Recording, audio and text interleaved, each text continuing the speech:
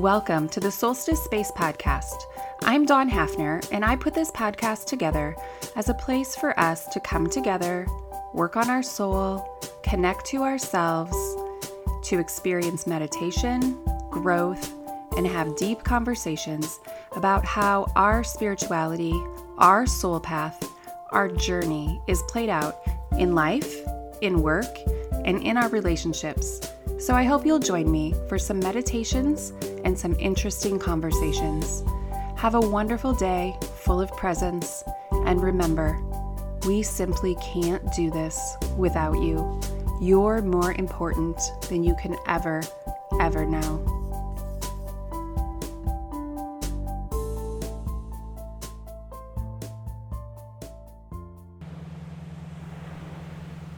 Hello and welcome to this meditation. So go ahead and find a spot where you'll be comfortable for the next 15 or 20 minutes. You can either be laying down or seated, however you are most comfortable. Go ahead and start to settle in.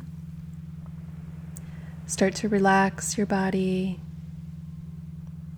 Let go of any tension that you're holding in your muscles. Let your shoulders roll down your back. Relax the wrinkles in your forehead. Let your hands and feet feel loose and just sink into whatever is supporting you. So take a deep breath. Hold at the top, and then exhale out. Imagine you are releasing all that is not serving to you. Take another deep breath in, hold at the top, and again exhale out, releasing all that is not serving you. So imagine you are sitting near water, perhaps on a beach. And as you sit there or lay near the water, the tide is getting closer and closer to your feet, coming in and going out. The water lapping up close to your feet as you keep watching it move in and out, lapping up close to your feet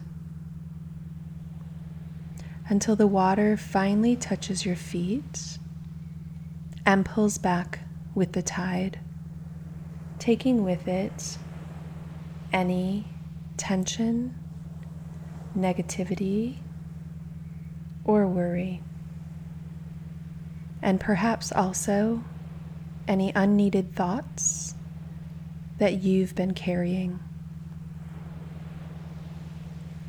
And as it moves in and out, every time the water reaches you, it comes up just a little bit farther,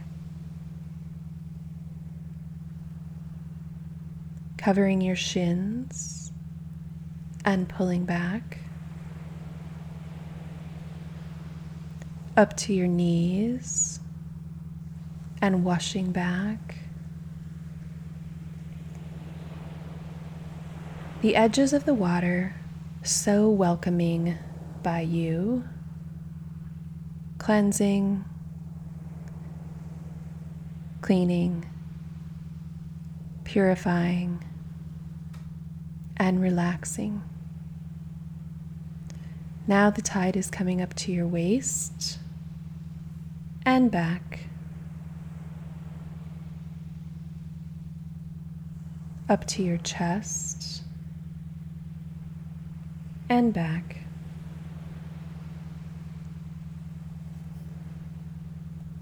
Taking with it all that could be weighing you down, washing you clear and clean. Now the water is coming up to your shoulders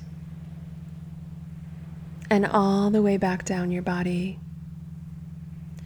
Finally, on the next tide in, it washes over your head, and pulls away any last bits of tension or negative energy. This gentle lapping of waves coming in and out, welcomed by you, feels so gentle, so soothing and relaxing. Your body actually starts to feel one with the water, one with the elements of nature, and in tune to your own natural connection to all that is. So in this meditation, we're going to work a little bit on the issue of fear. When fear takes hold, it can feel like we are all consumed by these overwhelming, heavy thoughts of things that are going to go bad. Perhaps we're going to lose control over something. We might even envision harm to ourselves happening or losing people dear to us. It's almost like fear is a room, a prison made of concrete, where you can't see anything but the fear that has gripped a hold of you. You lose sight of the truth that there is even a world outside of this small box, this trapped room that fear has you living inside of. So first, remember that when our minds put us in the prison of fear, it's actually trying to help us.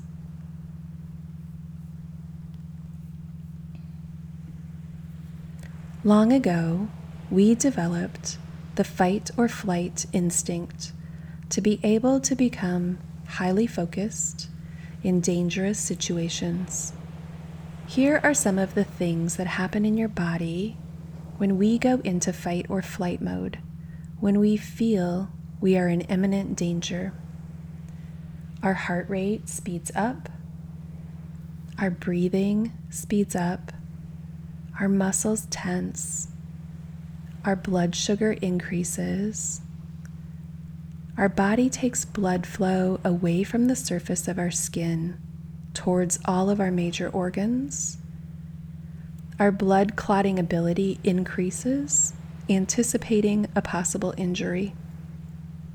Our pupils dilate, and our digestion comes to a halt.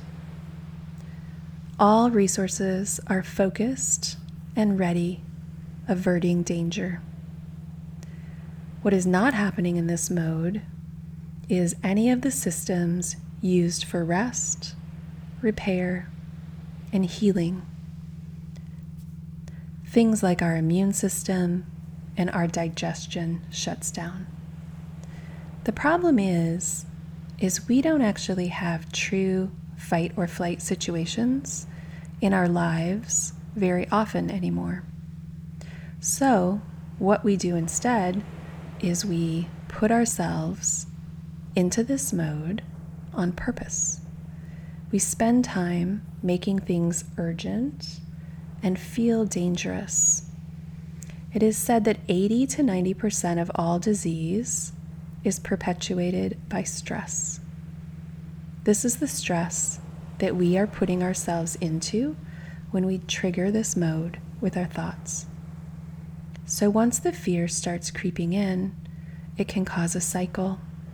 We actually begin to fear the fear itself and the panic that it's causing in our body. Fear stems from a learned behavior and a deep-seated belief in our separateness and in our vulnerability. Infants have an undifferentiated awareness here. They aren't even fully aware that they are a separate being. Over time, as we grow, our ego came into being. Our ego was created in the mind, and we learned these patterns of behavior, patterns of thought. We learned preferences within our awareness. I like to be this temperature. I like to be fed these foods. I like to be held this way. All of these small preferences started forming the separateness of our being. We started to notice being separate from our surroundings and feeling like there's something to protect. So we move from an infant who is simply part of this entire universe with an awareness to the whole, to being one that has a highly structured set of preferences built up that makes us feel safe. It makes us feel separate, and when something threatens those conditions, we feel vulnerable and like there's something to protect. So fear comes from the root of our separateness. So one thing you can do when you are feeling fear-based thoughts is to become aware of who is scared and who is listening. When we have thoughts, often we might believe that we are our thoughts. But you are actually the one noticing the thoughts, hearing the thoughts, and witnessing the thoughts. If you are the one listening, how can you also be the thoughts? So we have an ego voice that produces fearful thoughts, and then we have a witnesser or a noticer. And if you ask yourself, who is scared? It is often the ego that is scared, but your witnesser, your deeper self, is oddly calm. That is the part of us that can witness the thoughts and observe them without attachment. So when you feel fearful, ask, who is fearful? Is it my ego voice that wants to control everything, or is it the witness? We can acknowledge the ego's role in wanting to keep us safe. We can thank the ego for its misguided efforts, and we can even send love to that part of ourselves for trying so hard to protect us. But we can also let that voice know that the witness is the one that we are trusting in. And despite its escalating demands, we already know that all is well. So notice the fear and then ask, who is fearful? It's also like a picture. Imagine I had a picture of a large gray cloud set on a blue sky. And now imagine that the picture frame I had for this picture was far too small. So I had to fold back the edges for it to fit into the frame. To get it to fit into the frame, now all you see is just gray inside the frame. The blue of the sky and the edges of the cloud are not seen at all. That is what fear is showing you, a blocked illusion of what is really there. You see the gray cloud, you see the fear, you see depression. If the frame holding the picture were bigger, you would instead see all of the picture. The witness, the noticer, sees it all. Also notice how we attach to a fear, but if it wasn't for this fear, it would come in another form. So this week, you may be fearful over your health because you had a new symptom. But last week, maybe you were fearful about your relationship because you were feeling lonely and unseen. Everything is really only two emotions, fear or love. If you are not living in love, you are living in fear. So fear says, I want to make you safe. Love says, you are already safe. Fear says, everything must be like this. Love says, everything is fine. Fear says, you should be scared. Love says, there's nothing here to fear. Fear says, we need to control. Love says, there is no control. Fear says, illusions are a guarantee. Love says, there is no guarantee, but everything is available to you in every moment. So imagine you hold fear in one hand and love in the other. Whenever fear arises, we can ask, who is fearful? We can thank the ego and choose love instead. And when fear arises again, we just choose again. We choose love again. We choose softness again. We choose trust again. Every time fear comes up, we have a choice. We can choose that we are being cared for, watched over, that we are safe, and that we are part of all that is here, and we are not separate.